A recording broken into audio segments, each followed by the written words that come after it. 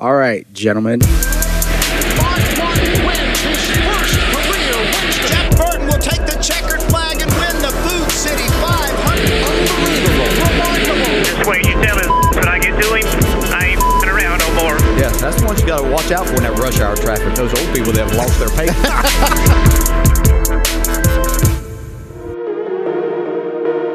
Hello, race fans, and welcome to another episode of Mark, Mamba, and the Mayor. I'm Mamba Smith, and on this episode, we'll look back at Tyler Reddick's big win in Road America. We're running out of playoff spots with so many winners. What happens if we have more than 16 when the playoffs start? And what a weekend in Road America. Should the Cup Series stay there or not? Buckle up for Mark, Mamba, and the Mayor.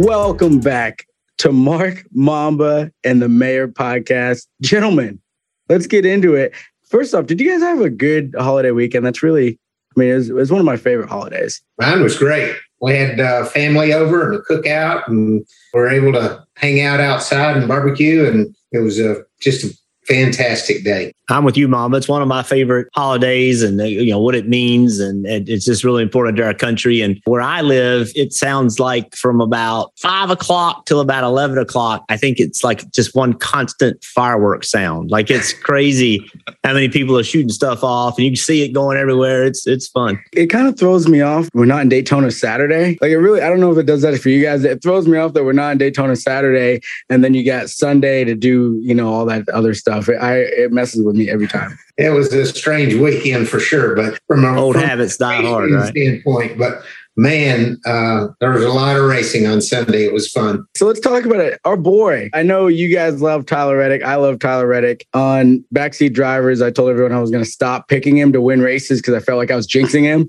And it worked out perfect. And now Tyler Reddick is a Cup winner. You could see the weight. You can literally see the weight come off of his shoulders when he won that race. Yeah, I can relate. I kind of know how that weight coming off the shoulders feels. I'm a huge fan of Tyler Reddick, and it really felt like that when he went to RCR and managed to pull off another Xfinity championship, and then moved him to Cup, that he could be sort of the catalyst to turn that organization back into championship contending form. And that's not easy to do, but I felt like that he's the key catalyst to that. And it's really cool to see. It's cool to see RCR back in victory lane. That means so much to me. I knew Richard when he was still driving. And so I've seen them go all the way through their glory years. Maybe this is the beginning of another glory era for RCR. Jeff, you've talked about it a couple times, how it takes a while for these guys to win races. And I feel like you and Letarte both talk about around that 190 race, somewhere in between there. Well, it took Tyler Reddick 92 starts, and he's a back-to-back Xfinity champion. So it's not like he doesn't know how to get it done. Yeah, it's hard. And when you start comparing yourself against the best on every single weekend, and on top of that, there's more of them out there, it becomes really hard to win a race. I mean, I'm not saying Xfinity or trucks are easy, because they're not. They're really hard. But you take the talent pool and you multiply it by 3, but not just with drivers, but with equipment as well.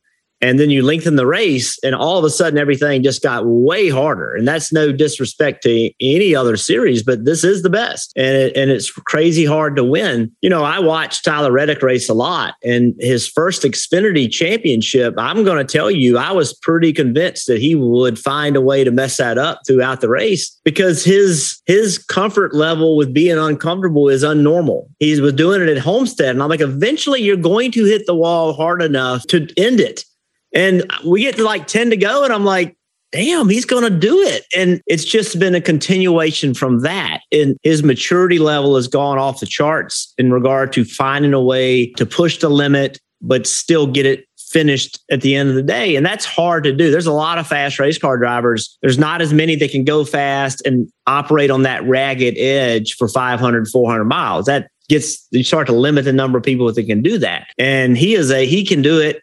And he's only going to get better. He is a future superstar, and I'm not exaggerating. He is a future superstar in this sport, and he is going to be an extremely highly valuable commodity. And he is going to name his price in the future because it'll be hard for Richard to keep him because everybody's going to be going for him. And he is going to be an extremely valuable guy because of what he's able to do on the racetrack. He flat out goes fast and can manage. Now he can manage it. Get ready. I mean, he's going to be the guy that everybody's shooting for. I couldn't agree more. I think I was talking on the show earlier this week. It was like, do you think he'll make a deep run? And I'm like, I hope he gets to 8, because if he gets to round 8, he's a disruptor. He is going to disrupt the rest of the field. You talk about winning and how hard it is. There was 27 winners in the Cup field this weekend when he won, and he was going up against Chase Elliott on a road course. And I felt like the call to bring him down pit road and the teams to go mano-a-mano, one-on-one, that was one of the coolest things I've seen in racing in a while, because we don't see that very often in our forms of racing. Have you guys ever had that in a win, or when you were battling for it, you literally on the same strategy, bumper to bumper with somebody coming down pit road like that? Well, sure. I mean, that's part of racing. Sometimes you just go toe to toe, and other times you try to do it with strategy. You don't always have that opportunity to do it with strategy. If you can with strategy, you can make your job easier. But sometimes you just got to go toe to toe. And Tyler had to go toe to toe with the best staying road racer in the sport today, in NASCAR today. He went toe to toe and pulled it off. And he had to have a heck of a race car to do it. But we were the benefactors of seeing the show. What an incredible show.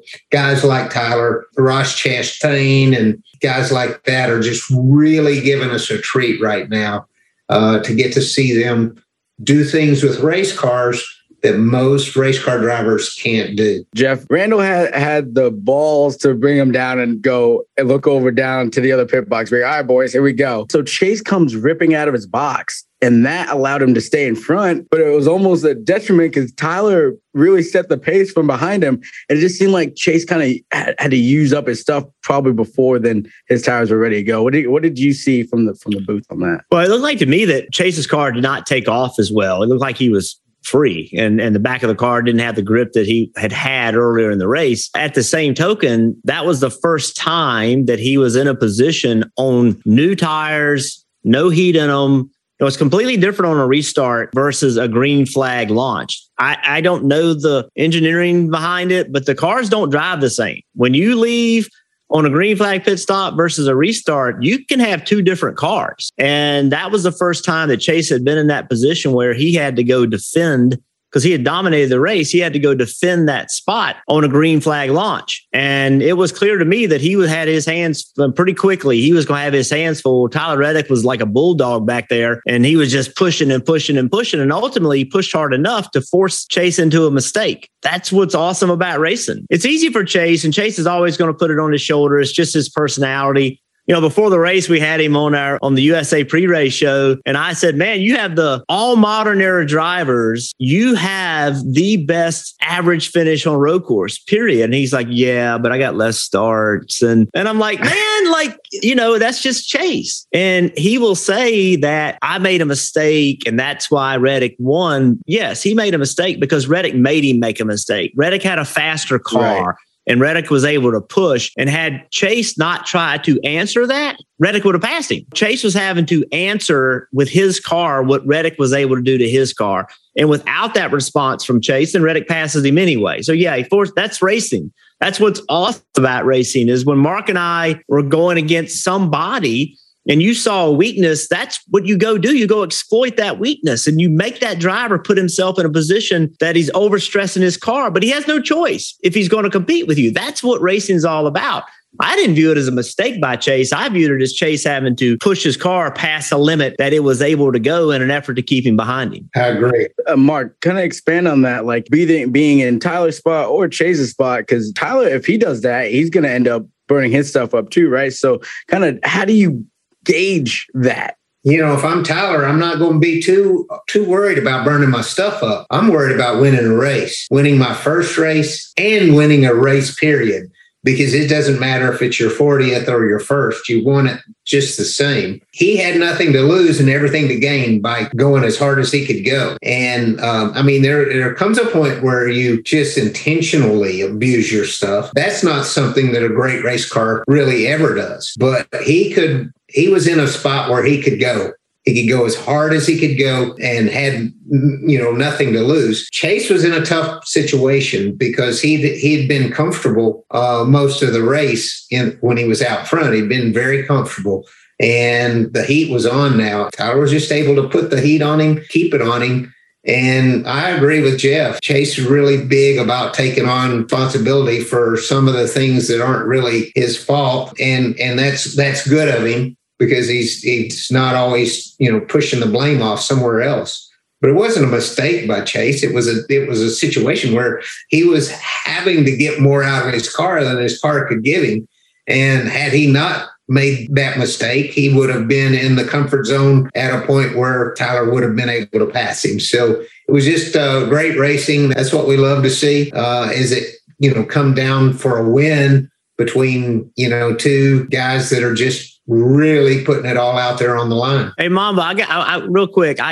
Mark's my hero and a legend, and I've always wondered this. I don't think I've ever asked him. He just said something about saving tires. We hear drivers talk a lot about, I took it easy on my tires early or whatever. Mark, is it the car or the driver that saves tires? Well, it's both, Jeff. A good working car, you don't have to drive it as hard. So you save tires. If your car has a tendency to, let's say, go off loose, and you come out on new tires and you know that you've got 15 laps or whatever it is to go, 15 4-mile laps, not half-mile laps, you do still have to manage that.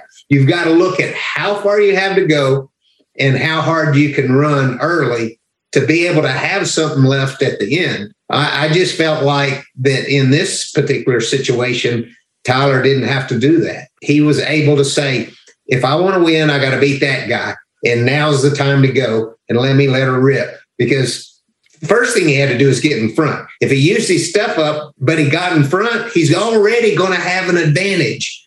And so you've got to use every trick in the book. And one of the biggest tricks was getting in front, because if he did that, he would have a huge advantage. So the driver does save tires, and he's probably in a huge control of that. But the car and how the car works also makes that job easy or incredibly difficult to impossible. Sometimes it's impossible to save tires on a car that's just going to inherently use one or the other up, front or back. They definitely let the dog off the porch on that one. He went and chased it and went and got it.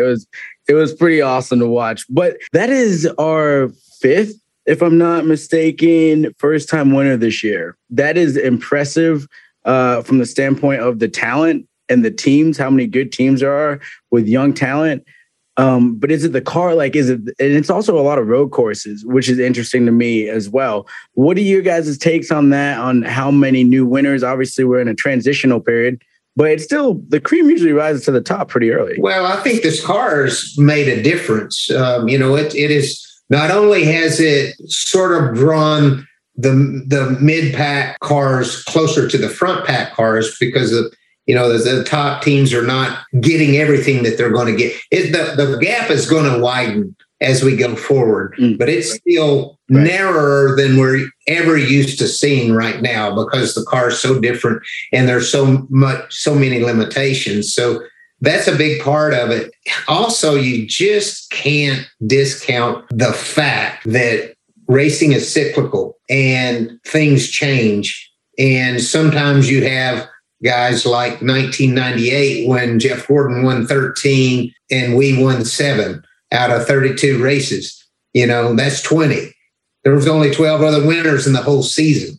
You will have that, and you'll have it again someday, but you're not going to have that every year. And so I think those two are the biggest influencers on that factor. Jeff, I think it's pretty interesting because Cindric won the Daytona 500, obviously. So super speedway.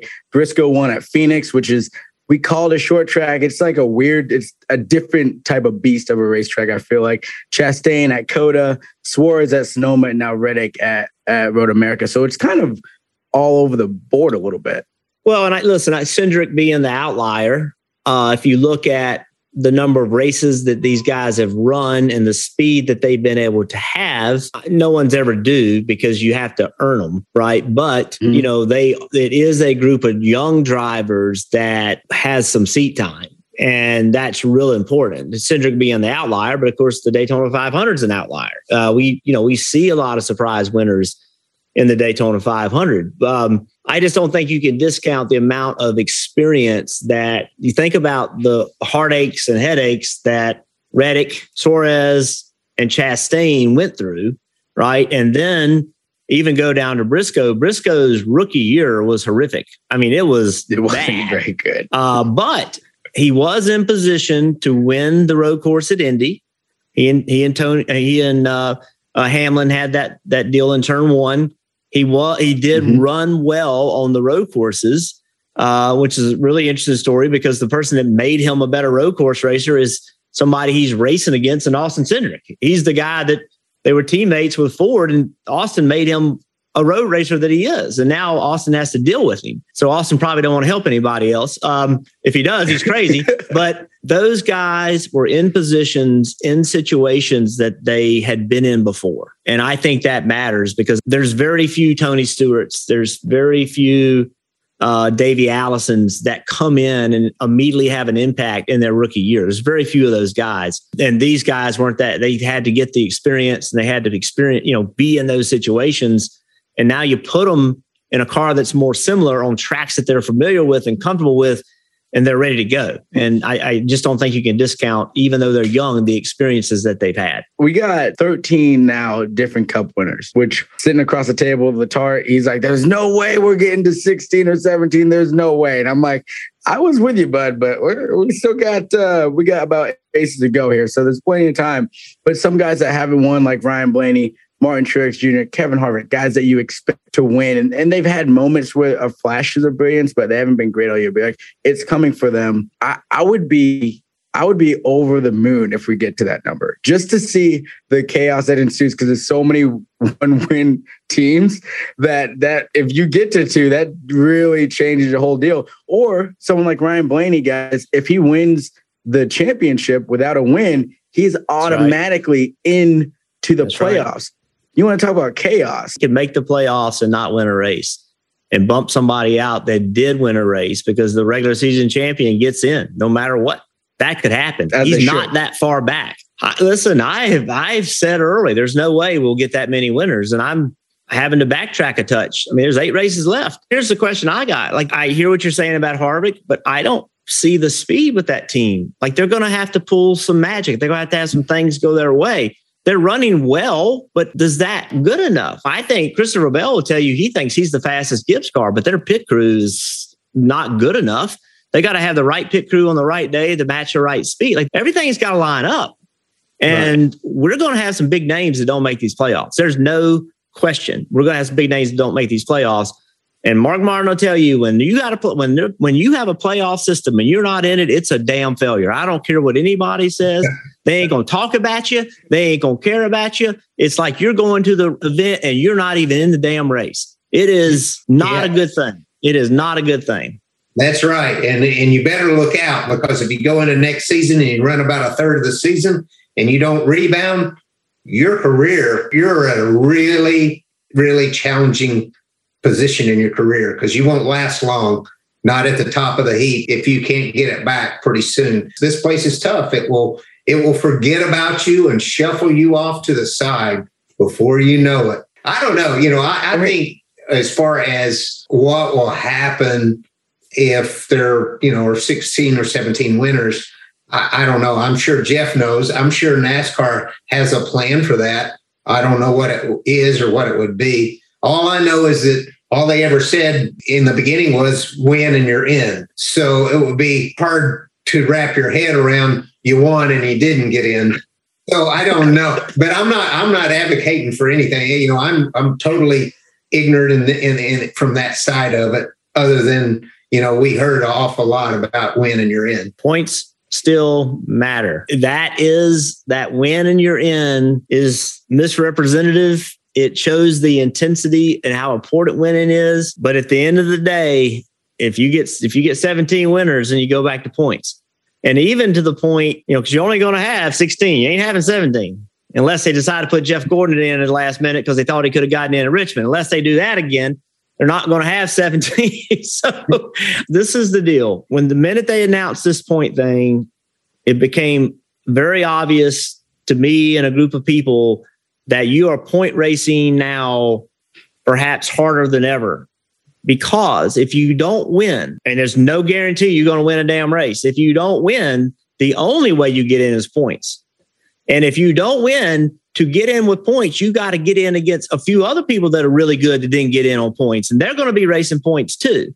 So either way, you're going to have an incredible point battle to determine the last spots. If no new winners happen, you got that going on right now. And it's why Blaney and those guys were running 15th. They stayed out to win a stage, get those 10 points, and gave up 10, 12 spots to do it on a track that was hard to pass on.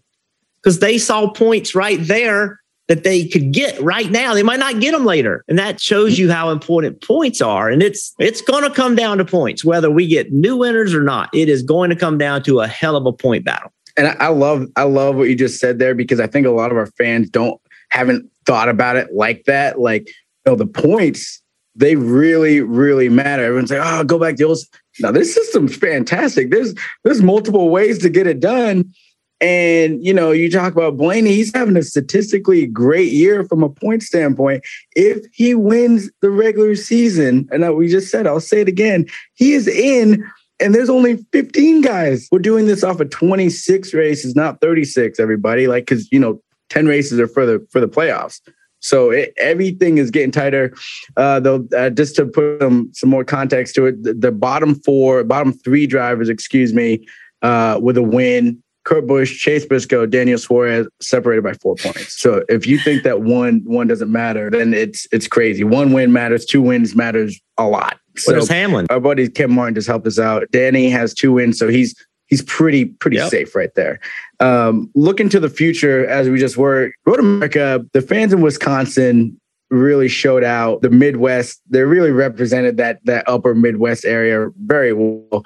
I remember as a kid watching Milwaukee Mile. I felt like that was always one of my favorite racetracks. We got it. I don't know, man. It looks like it might come off the schedule, but we got to keep going back and giving Wisconsin that love, because there's a lot of race fans there that show out weekly. It's incredible. And most people don't know this. I know this because I went to Wisconsin, because you could race twice a week where I came from. You could race 5 nights a week up there, or even twice on Sunday if you wanted. You could run this Sunday afternoon special and then go run down to Slinger and run Sunday night. Are you kidding me? No, you run twice on Sunday and have a big special, Sunday afternoon, and you go down there, run down there and run a regular show on Sunday night. And that's what you did. Now, the fans supported that. And that was all over the state. I mean, you were at Wausau and up at Kaukauna, up by Green Bay, you were all, Madison,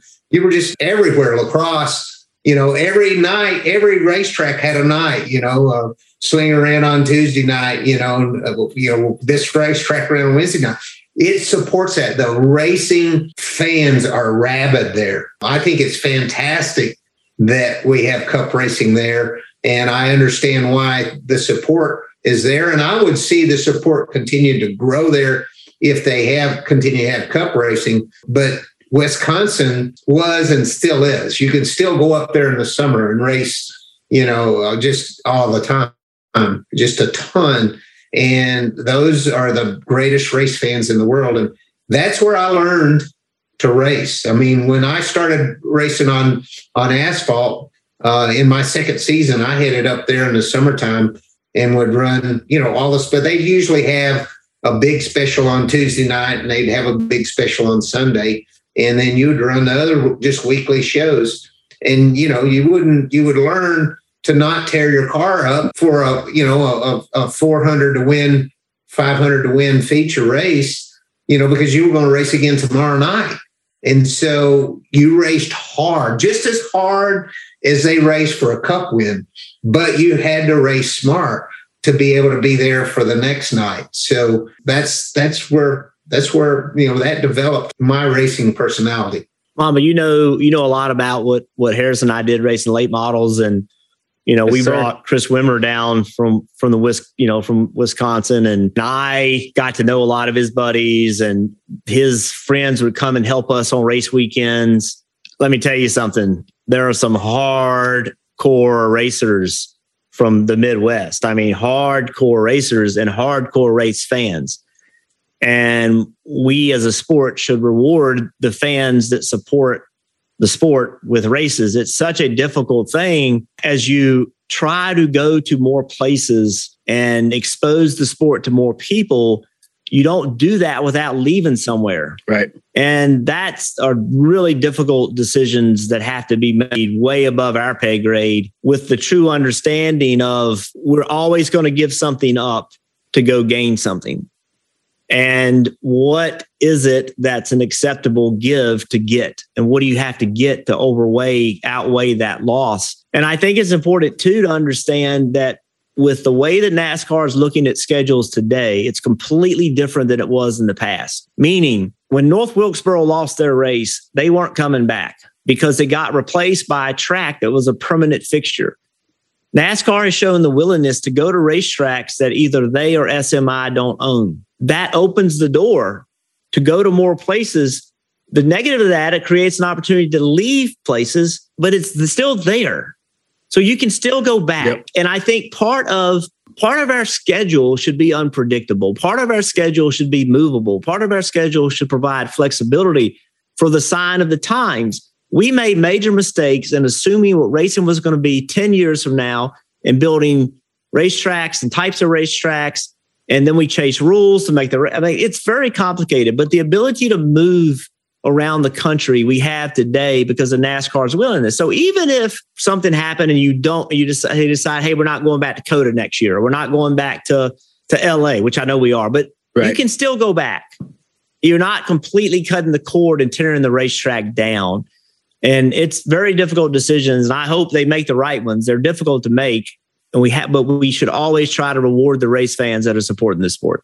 Yeah, I think if you show up and show out when NASCAR shows up, that your reward should be more NASCAR. At least having your date in some way, shape, or form. I will say this, and I'd love to hear y'all's take on this, because I don't have the answer. But where does the quality of racing fall into that? I'm not suggesting it's bad racing and good racing. I'm not suggesting either one. I'm just saying at what point is in the equation, okay, here's the kind of races we get. I don't know the answer to that. It is something that has to be considered. Mark, what do you think about that? Jeff's right. And obviously the economics, have to play into that, strongly as well. We wish it was just how good a race that the venue typically puts on. But, the economics have to be a big part of that as well. And that's why it is above our pay grade. We're selfish racers. When you race, you're selfish. As race fans, we're selfish. I'm selfish, today in a very different way than I was when I was a driver. I did not like going to Daytona and Talladega as a driver. And man, I'm charged up to see those races today. and nobody complained more groused about having to go to Talladega than I did. And somebody reminds me, I won twice there. And I was like, I still don't care. I hated that, but it's fun as heck to watch. To your point, Jeff, I don't know, like how economics matters, where it is, like logistically that matters. And there's so many different things. And that's why I think it's funny when, there's so many people that are like, oh, you should do this and it'll fix this and this. Like, okay, it might fix those two things, but also might devastate 5 other things that are more important than that. I think, understanding that is why it's above our pay grade, because I don't know how that works.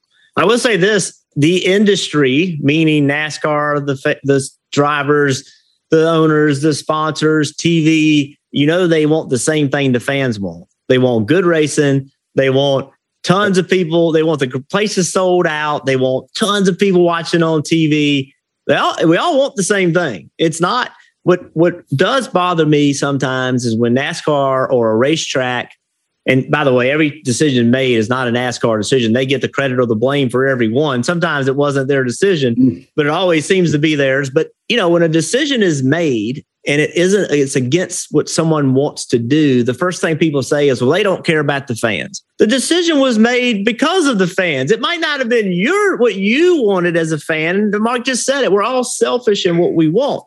But NASCAR or television or a racetrack or a sponsor or a car, nobody said, hey, let's piss the fans off.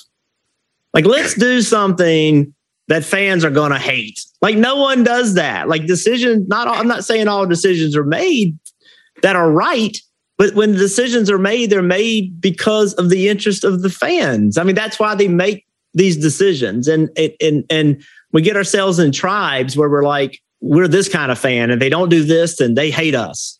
No, they're trying to do the best they can to get it to as many people and make it fun for as many people as possible. And they're very difficult decisions. And by the way, risk takers win and risk takers lose. You got to be willing to take some risk. And LA was a hell of a risk. That was a hell of a risk. And it worked. You know what I mean? The damn dirt race was a hell of a risk. It worked. It's been a lot of risks taken that have worked, but there's been some that didn't. But that's going to happen if you're willing to try things. You can sit at home and do nothing. You won't ever make a mistake. You can get out and go do some stuff and you're going to screw some things up. We're talking about risk taking and changing it up. Before we wrap here, how about Atlanta? We got to reconfigure. You guys have obviously not been raced on this configure. You did the old ones. What do you think? What are we looking forward to seeing? I thought the first time it made it a special event. I was hoping that maybe we tried the other package just because we could. We're not. We're going back. I'm excited to see it nonetheless. So what are you guys' takes? Oh, here's where I'm probably going to get, in trouble. I'm going to flat out tell you, they didn't ask me. And if they'd asked me, I'd have told them, don't dare make corners narrower. I don't know how in the heck that's going to make going 4 wide easier or more fun. It's probably going to happen less. Please don't give us pack racing. I already told you, I love watching Daytona and Talladega. I accept those two races for what they are, but they are a different skill set, completely backwards to what you normally do. Not only is the driving skill set different, so is the car skill set, for the crew and the team as far as what they do to the cars for that. And it's just, it's like having a clogged drain at your kitchen drain. The guys in the back can't go anywhere. The guys in the middle can't go anywhere. And the guys in the front can't clear each other. So we just run into each other. Now, that being said, I would never have done that to the racetrack, but I knew that, and we all knew that if you repaved it, the cars have evolved to the point where it was going to be probably pack racing. And so with that being said, I'm going to be watching. I'm going to be the first one up on the edge of my seat when they throw the green flag Sunday. I can't wait. I love that we've had great racing this year everywhere we go. And the first race there was a good race. And this race is going to be a good race. I just really don't want to see 6 of those things. I want to see 4. Bring us home, Jeff. Listen, I hope Atlanta deteriorates to the point where, you're going to have to come out of the throttle and you're going to lose grip. And I think that will happen over time. I mean, it happens at every racetrack. Until that happens, it's going to be crazy. It's going to be chaos. I will say the problem Atlanta Motor Speedway had, and Mark just summed it up better than I could have, they had to pave it. It was literally coming apart. We literally had a red flag because the racetrack was coming apart. If it rained the day before the race, like you weren't having the race. There were so many bleeders, like water coming out from underneath the racetracks. They had to pave it. I would have preferred a normal 1.5 miles, but I just talked about risk takers. Bruton Smith, we just lost him. He was an innovator. He was a guy that made Mark's life better, my life better, because the chances and risks he was willing to take. His son Marcus is the same way. And he said, you know what? We are gonna do something different. We're gonna give our fans something different. And here's what I'm gonna say. There were more people at Atlanta in the spring than I've seen in forever. The Atlanta race fans were not coming out and supporting the race. They weren't coming. And they were sparse crowds. I mean, sparse crowds. And it was a hell of a crowd there in the spring. And I understand they've got nice ticket sales for this one as well. And it's going to be more challenging because it's going to be so damn hot. But we got to give the race fans good racing. And we got to give the drivers a chance to show their skills. And there's a lot of give and take here. It will be a time and a day where Atlanta deteriorates to the point where you're going to have to be a normal mile and a half. But that's no time soon. And in the meantime, we're going to see complete chaos. The one thing we didn't see in the spring, and I don't know how it's going to work, how in the hell are you going to have a green flag pit stop? I mean, think about that. We can't have green flag pit stops at Talladega and Daytona without people wrecking. There is not a fourth lane. And when you put 12 cars trying to pit at Atlanta at the same time, with the cars all around them that Mark just described, where in the hell are they going to go? Like, it's going to be an issue. I promise you, if we have a green flag stop, it's going to be an issue. And it's going to be fascinating watching them work it out. And on top of that, track position is going to be king. You're going to have to, as soon as they drop that green flag, you're going to have a track position mentality on pit road, on restarts, all that. If you get out front, you might not ever give it up. Either do that or ride in the back. Do one of the two. Don't do something in between. Hey, I'd like to say something about the Smith family too. In 1981, the first time that I saw laid eyes on Charlotte Motor Speedway, I was in awe. I couldn't believe how nice it was. And I've been around the sport pretty much ever since. And the thing that Bruton did in those years was he put so much money back into those speedways and made show palaces out of them and show places and really made it special, made it a special event for fans to be able to go to. And that really, he did so much in those years, to enhance the fan experience. And you've got to give them credit for that. Now, I've seen, a lot of other racetracks catch up or try to catch up in the later years. But for the longest time, he was the one out there that was the pioneer of these beautiful, magnificent racetracks. And Marcus has come right along and done the same kind of thing. And don't forget what Marcus has got going on the back burner now, or on the side burner, let's say, with North Wilkesboro. I'm going to tell you something.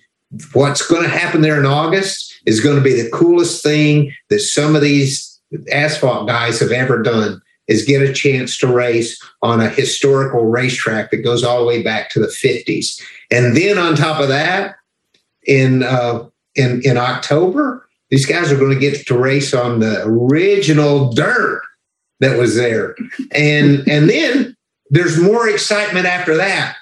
What happens to the Speedway, in 2023, the renovations and the rebuild, and where does that all go? So we're going to get to see that for a long time to come. So I just want to say that the Smith family has done more for NASCAR racing than any family or any individual I can think of other than the France family. And keep in mind, too, what Marcus and his team are doing in Nashville Fairgrounds. They're not sitting still. They're out trying, and again, to give the fans what they want. They're saying, I want short track racing. Don't change history and forget that the reason they built mile and a half is because that's what the fans wanted at that time. The fans were clamoring for more mile and a halves and big racetracks. That's what they wanted. We all forget that. That's what the fans were saying. Build more of that. That's awesome. And that's what they went and built. And now they're doing the same and investing in short tracks because the fans are saying we want short tracks. And Marcus did the Roval. I mean, what the hell? Who does that? You know what I mean? Because the fans are saying, hey, man, give me something different. Fans weren't supporting the 500 like they were the 600. Give us something different. He did it. He brought energy and life back into that race. That's risk-taking, man.